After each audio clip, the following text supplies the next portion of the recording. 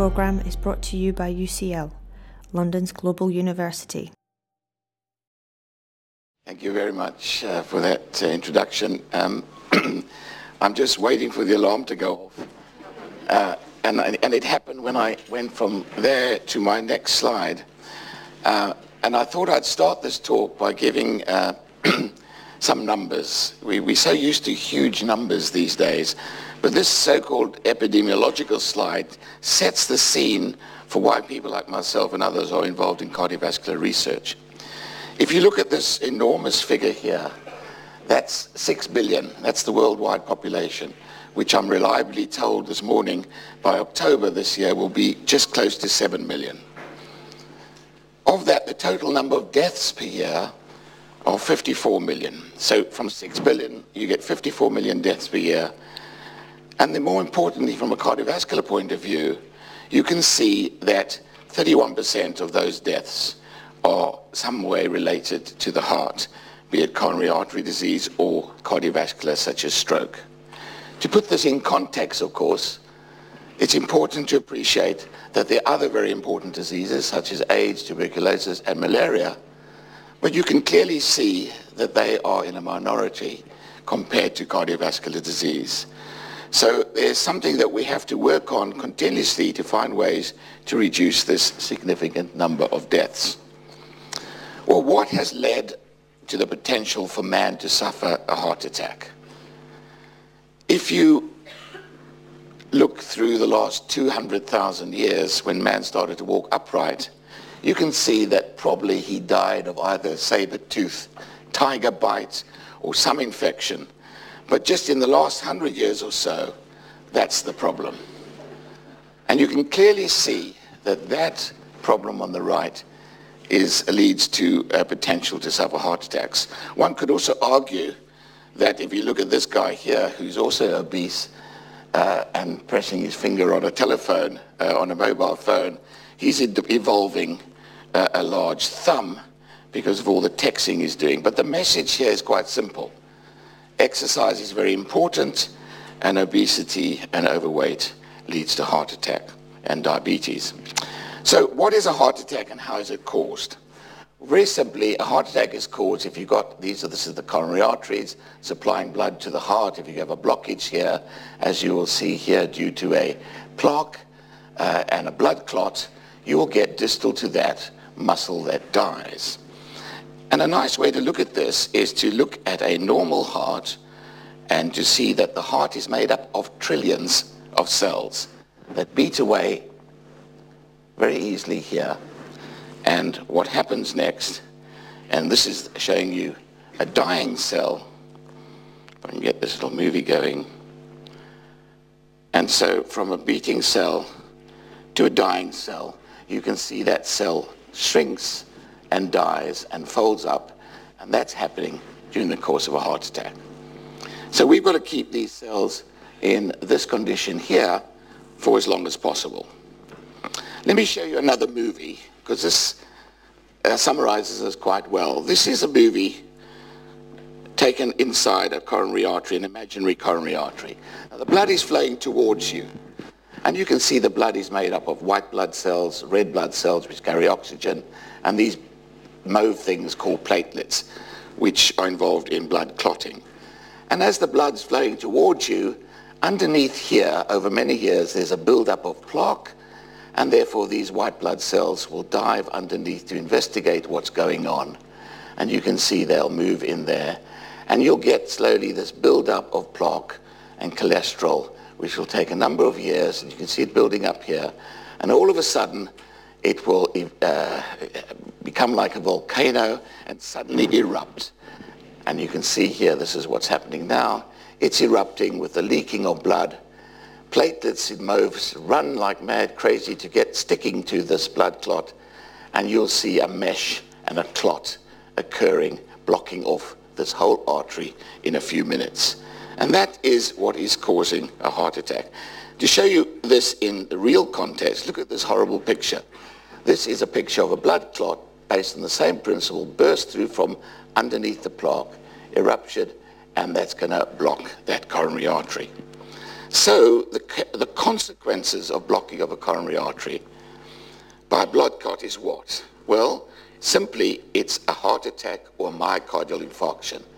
And you can see here, this is a myocardial infarction as a consequence of blocking by a blood clot, blocking the flow to the heart. Now, what can be done when someone is having a myocardial infarction? Well, there's a number of things you can do.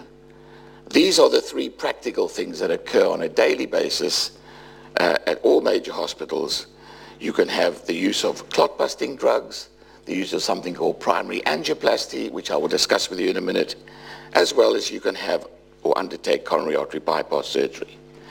And then I want to talk about some of the adaptive changes that occur in the myocardium or in the heart, and I'll come back to that shortly. Let's look at what are clot-busting drugs. These are drugs that dissolve that blood clot that I showed you earlier.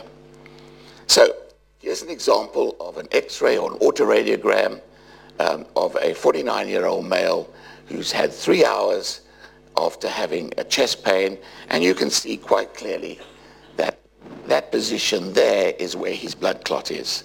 This should be open, blood should be flowing to the distal ends of the heart quite freely. They're not. If you give that patient a thrombolytic, in other words, a clot-busting drug, you can see quite clearly that you've opened up that artery and blood will flow. But that takes about 35 minutes. When you give a clot-busting drug, it's like an ice cream that melts. It's not instantaneous. It takes a little time. And in the meantime, some of the muscle is dying. But eventually, you will open up that artery and blood will flow freely. What about this primary angioplasty? Well, what is primary angioplasty? Well, here's a good friend and colleague of mine, Dr. Malcolm Walker, in the cath lab at the Heart Hospital, and he's putting a wire down the femoral artery of a patient, and he's going to insert that over the blood clot, and he's going to blow up a balloon, remove the blood clot. It's like Dynarod. And he's going to remove the blood clot, and blood will flow freely. And then he's going to put something called a stent, which is basically a scaffold, which will keep that artery open. And this is the whole process of this is termed primary angioplasty. And this happens to a patient who's having a heart attack, gets rushed into hospital, and this occurs. Just to show you some more pretty pictures to make the point, you can see here quite clearly, I hope you can, that is where the blood clot is. There's something obscuring the flow of blood down that coronary artery. So what he will do is he'll put a guide wire into that artery to know where he's sitting. He'll inflate a balloon, and hey presto, that'll be opened and blood will flow down. To show you this in more graphic detail, that's where the blood clot is. I'll try and point this. You can see this area distal to the heart should be having blood flowing. It's not. It's starting to die because it's not getting any flow to that heart. The muscle needs that blood. What happens is in goes the balloon, inflates, and again, remarkably, you can see this lovely clear patent artery, and that's being receiving blood, and hopefully that's done quickly, and I mean quickly, I mean within minutes, if not a very few hours, you can save a lot of muscle, and muscle then is saving life.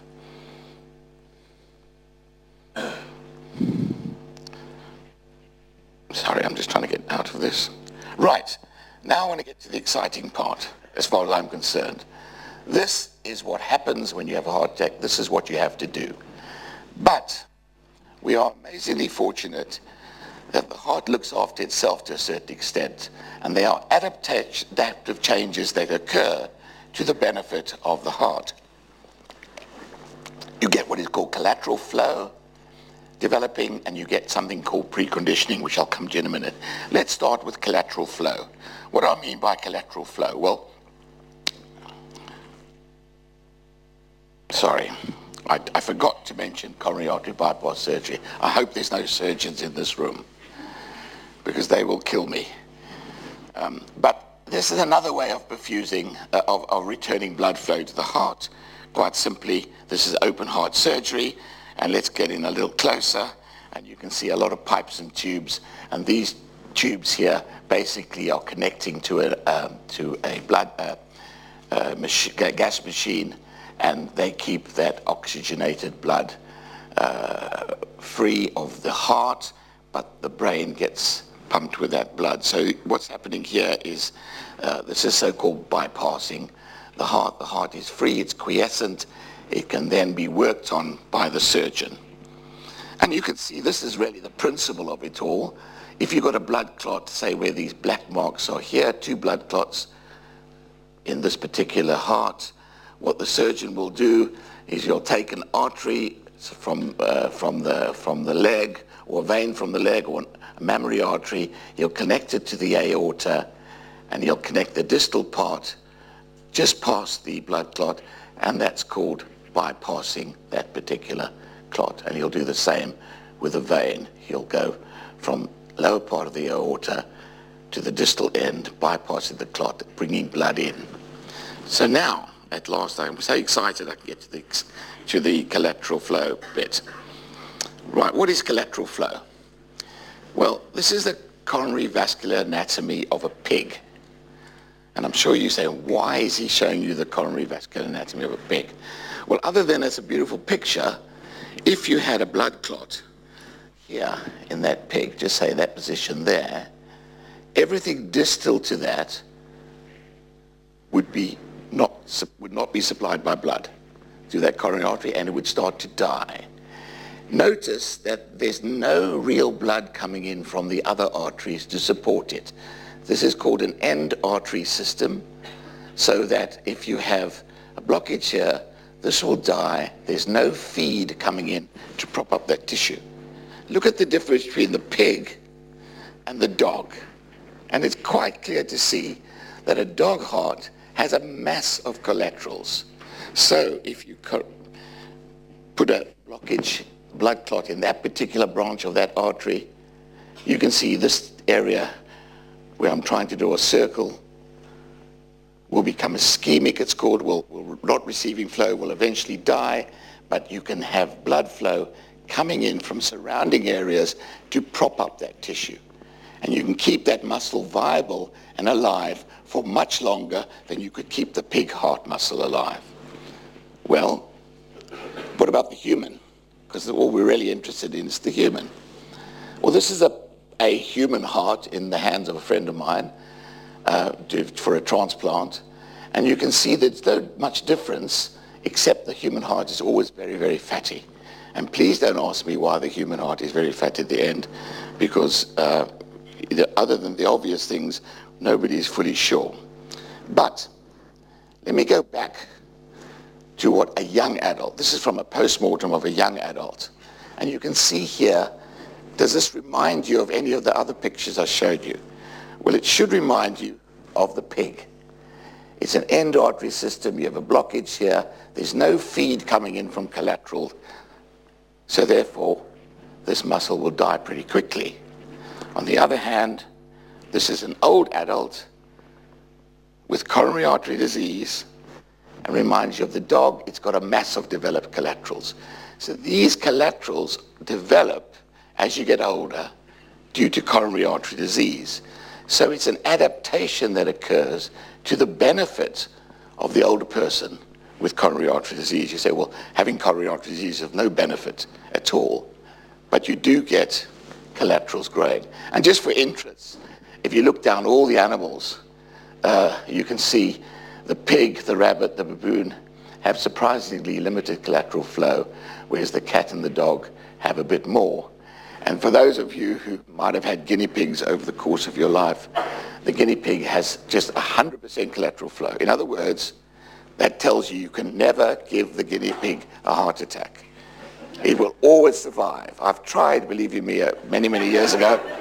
It will always survive because it has 100% collateral flow. It's remarkable why we're not learning from this. Why the guinea pig is that, we don't know. So the young adult, and I'm looking around this room, there are a few, are very much like the first two species, and the old adult with coronary artery disease is like the last two there.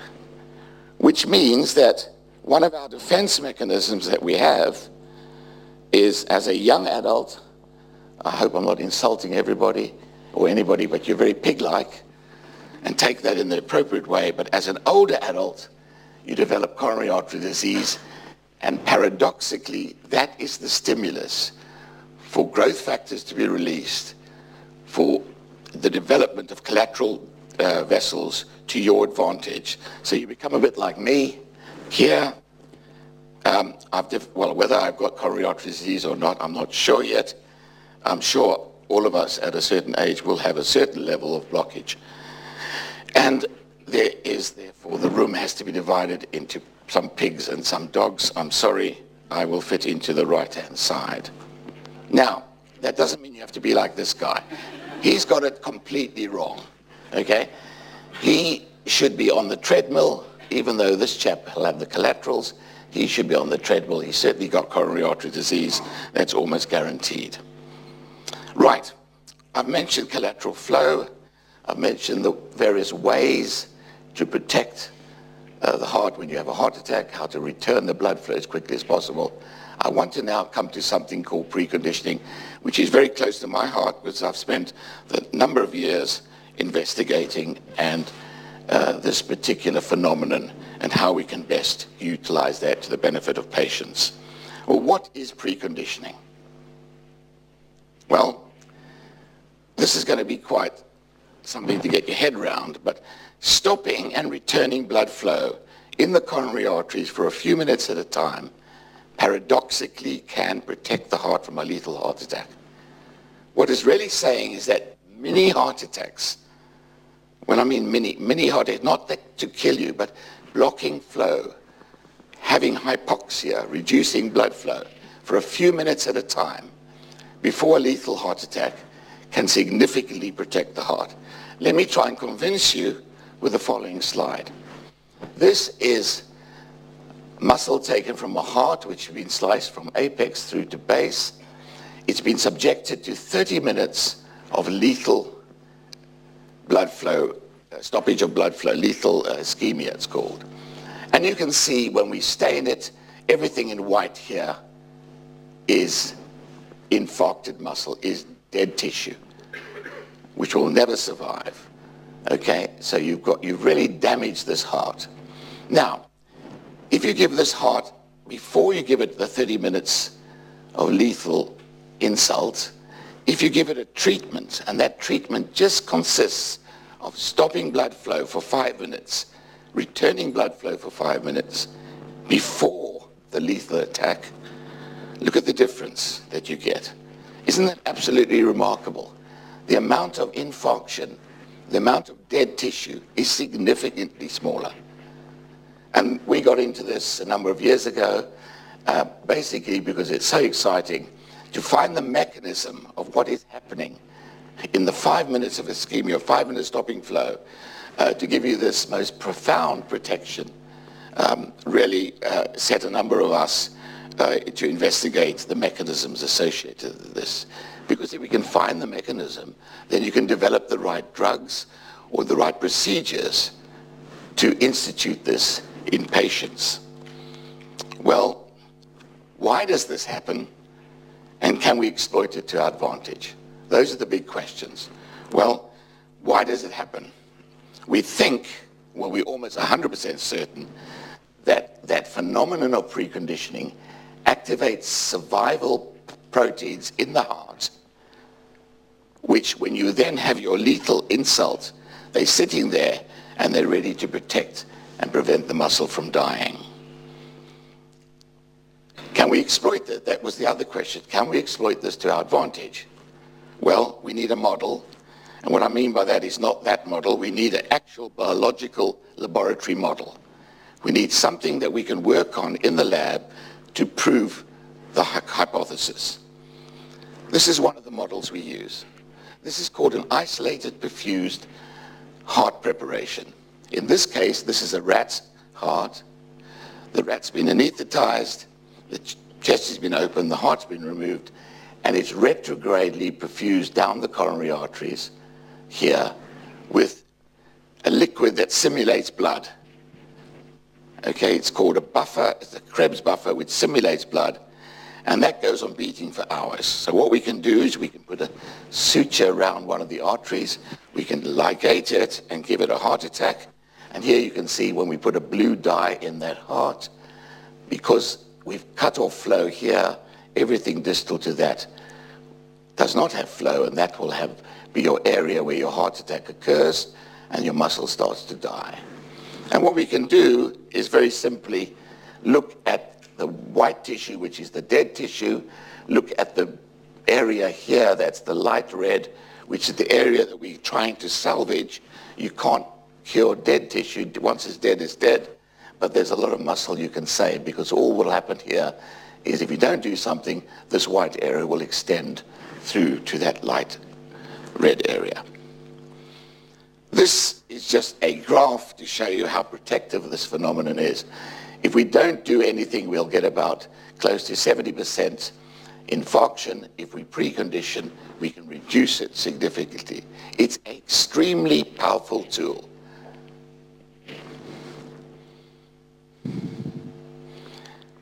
Okay, does it occur in man? Because no matter what I show you in terms of dogs, pigs, and rabbits, in any species, the most important species is us.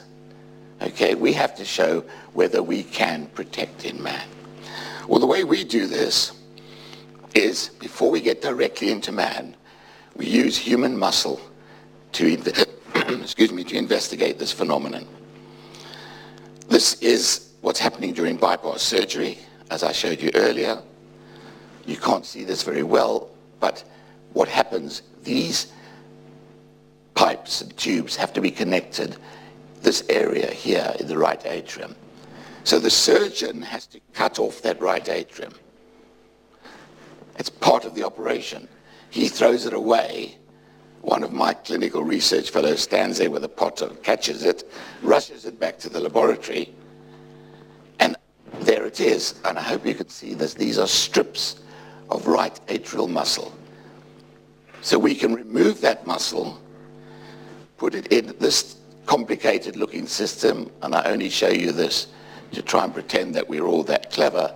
It's not that, it's quite straightforward. It's just putting, I'll show you this picture here. Looking closer, you can see that's a piece of human muscle. 30 minutes after the patient is having the operation, or while the patient is still having the operation, we've taken that piece of muscle back to the laboratory, and we've put it in an organ bath, and we can stimulate it, and it can carry on contracting. Now, the wonderful thing about this is it's not animal, it's human. So therefore, we can do everything that we've done in the animal setting through to the human to see whether the same principles apply. So here's our piece of human muscle.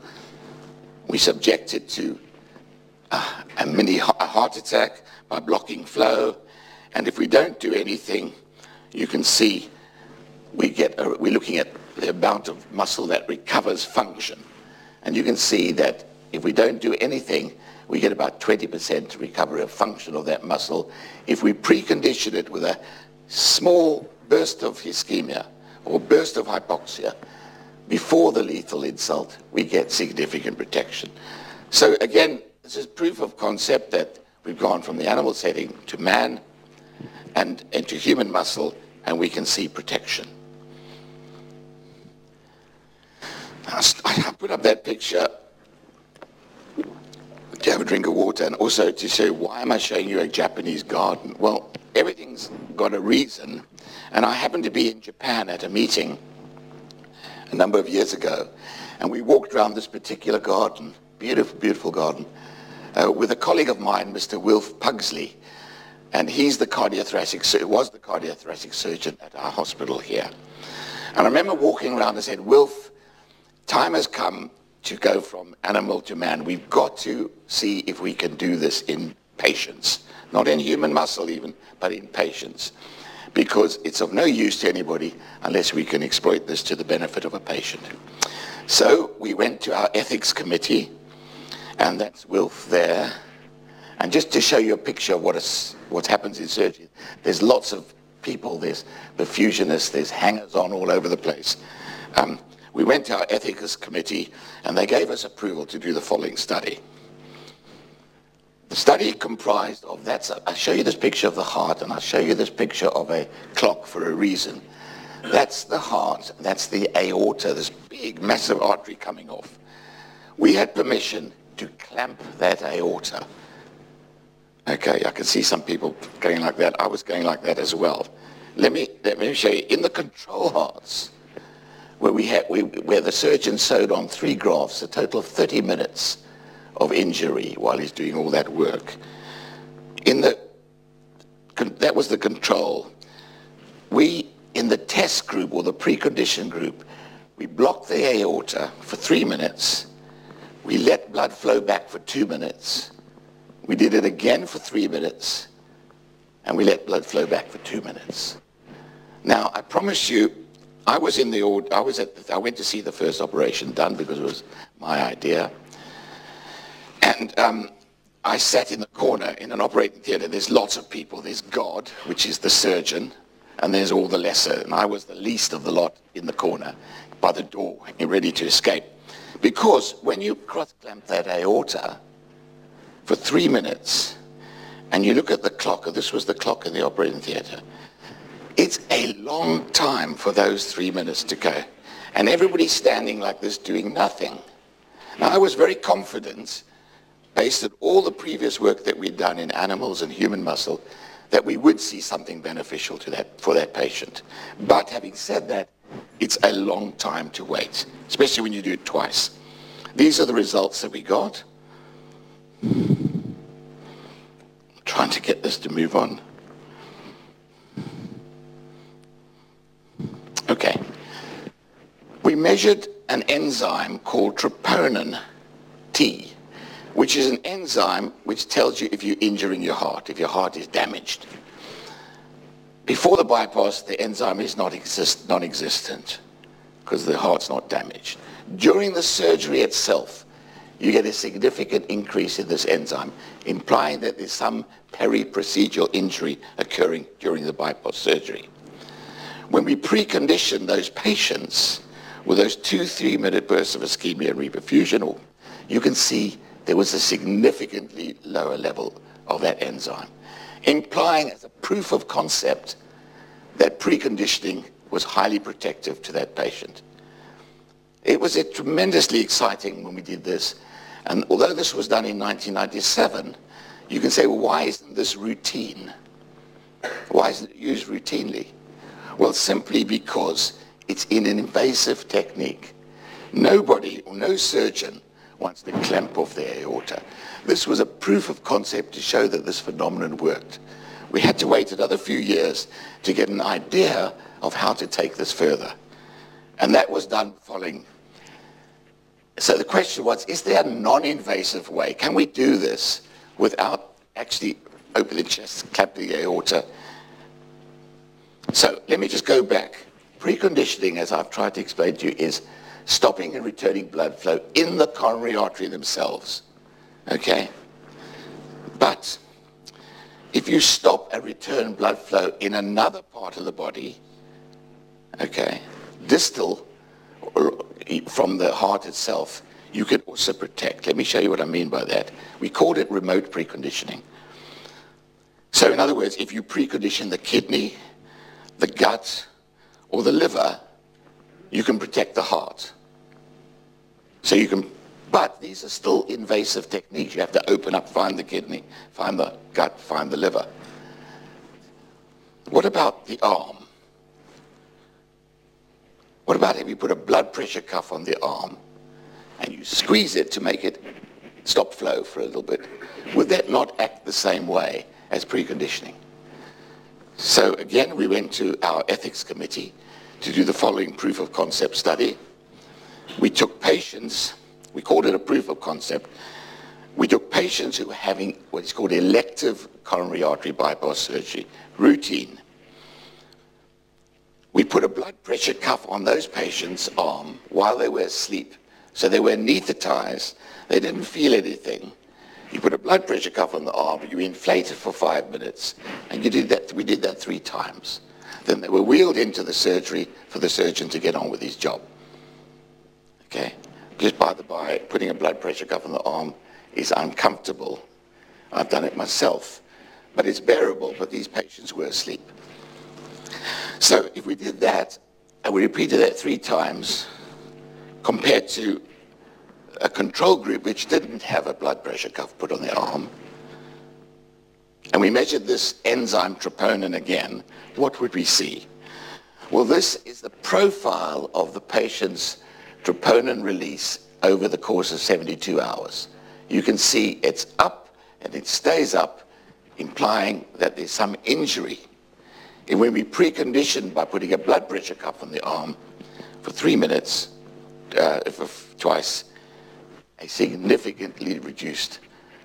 So just that non-invasive procedure showed that we could protect, and we published this in The Lancet a couple of years ago, a few years ago.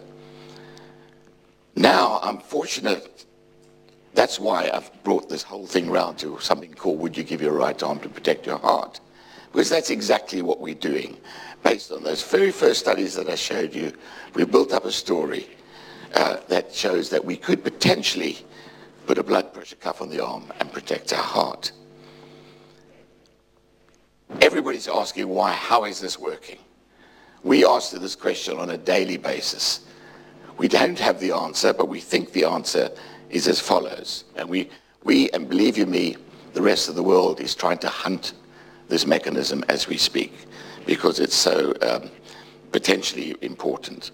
When we put a blood pressure cuff on the arm, we believe that there's a humoral factor, that means a small peptide, a small protein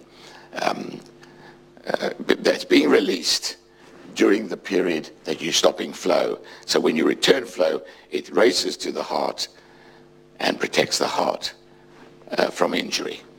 And we're all looking for that at the moment. But even equally as exciting is that we are undertaking a large study. What I showed you was before was a small a small study showing that we could protect the heart, proof of concept.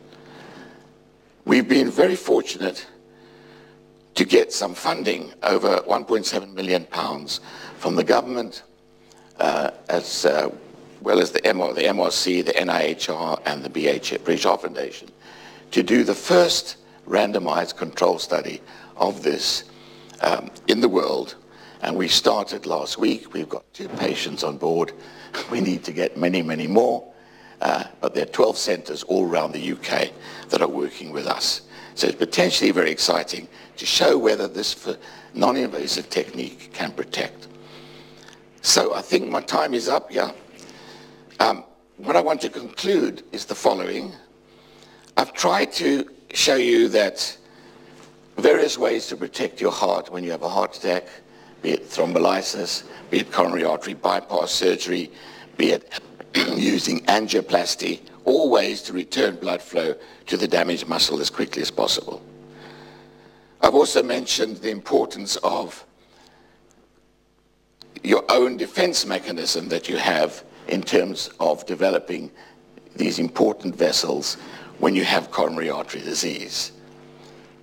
And then I'll try to show you what happens in cells, in animals, and in human muscle, and take that rightly through to man, to protect man. And this is what we're trying to do as we speak. So let me finally add, everything I've discussed with you is done in conjunction with colleagues, both here, us in the Hatter Institute, at University College Hospital, at University College London itself. And I'm indebted also to our grant awarding bodies such as the British Heart Foundation, the MRC, the Wellcome Trust, and the NIHR. In addition to Sir Maurice Hatter and the Hatter Foundation, Sir Maurice is in the audience, we're indebted to him for his long-term support. To Mr. and Mrs. Mark Donald, who are new supporters of ours, we are also indebted to them, as well as the Rose Tree Trust, who are helping us with some of our clinical studies. On that note, I'm prepared, if I've got time, to take some questions. Thank you very much.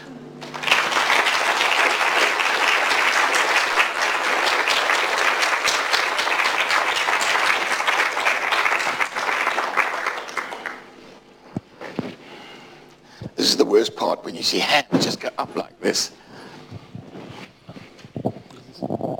Well, referring to those of us of a certain age, should we try this at home?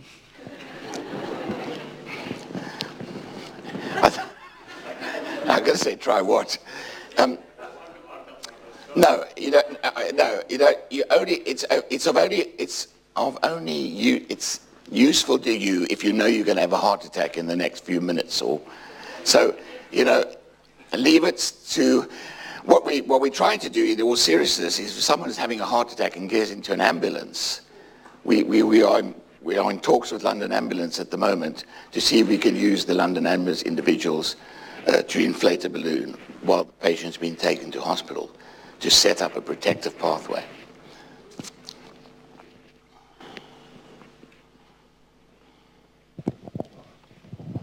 Would you say more about the tendency of heart muscle not to regenerate, whereas many other organs and parts of the body do, I think, don't they?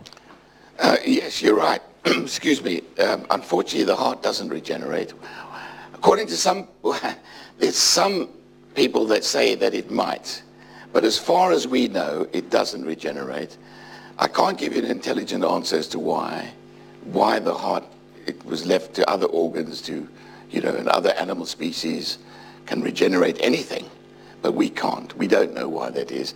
There's a huge amount of funding being put into that at the moment in terms of stem cell research to see if individuals can look at that.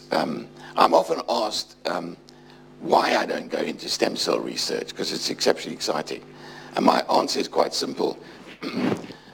Stick to what you know, number one. If I went into stem cell research, we'd probably muddy the waters. There's very good people out there doing very good work, and we should get answers in the not too distant future. So we'll have to wait and see. So I'm sorry I can't answer your question as you might have liked. We all want to know why the heart won't regenerate. Do you know, please, how long the survival proteins last? Would you have to... Yeah, very good question. We think they last between 2 and 3 hours. I see, thank you. Yeah. But you'll be pleased to hear that we were the first to describe what is called a second window of protection. And the same proteins come back after 24 to 48 hours. We're not sure why, but there is like the first 3 or 4 hours and then disappears, and then there's a second window. And we're trying to say, so from a clinical point of view, that's very important.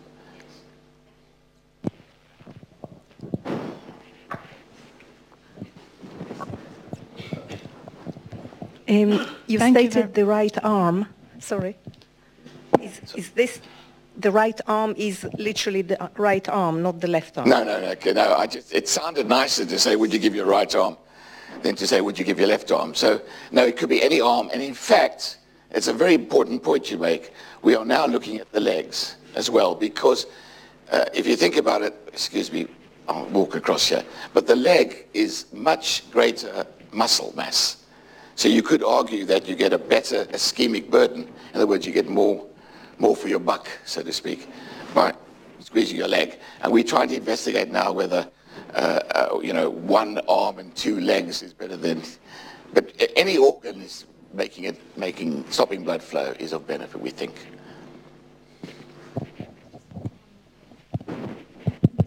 Okay. Thank you very much for your lecture. I was just wondering, you mentioned this humoral factor. Where would it come from in your experiments on just muscle? Yeah, we think it happens when you have hypoxia, when you stop blood flow. We think either from the mitochondria or various parts of the cell release a peptide. And I've just come back from America. I was on a special group of individuals from the National Institute of Health looking and asking these very questions that you've just asked. And the National Institute of Health in America are putting millions of pounds into just trying to find out what this factor is. And we in Europe are also developing experiments to try and find out what this factor is, because, of course, if it's real and if it's what causes protection, then we can target that perfectly. But We think it's just, we're not sure what it is, where it's coming from. But you can take a heart, you can take a bit of muscle, you can take some of the blood, you can put it into another species, and you can get protection. So it's transferring some factor in the blood, some small peptide in the blood that can be protected. I'm afraid that's all we have time for today. Sorry about that, and thank you very much for coming. And I'd like you to join me in thanking Professor Yellen for a very stimulating talk. Thank you. To find out more about UCL, please visit us at itunes.ucl.ac.uk.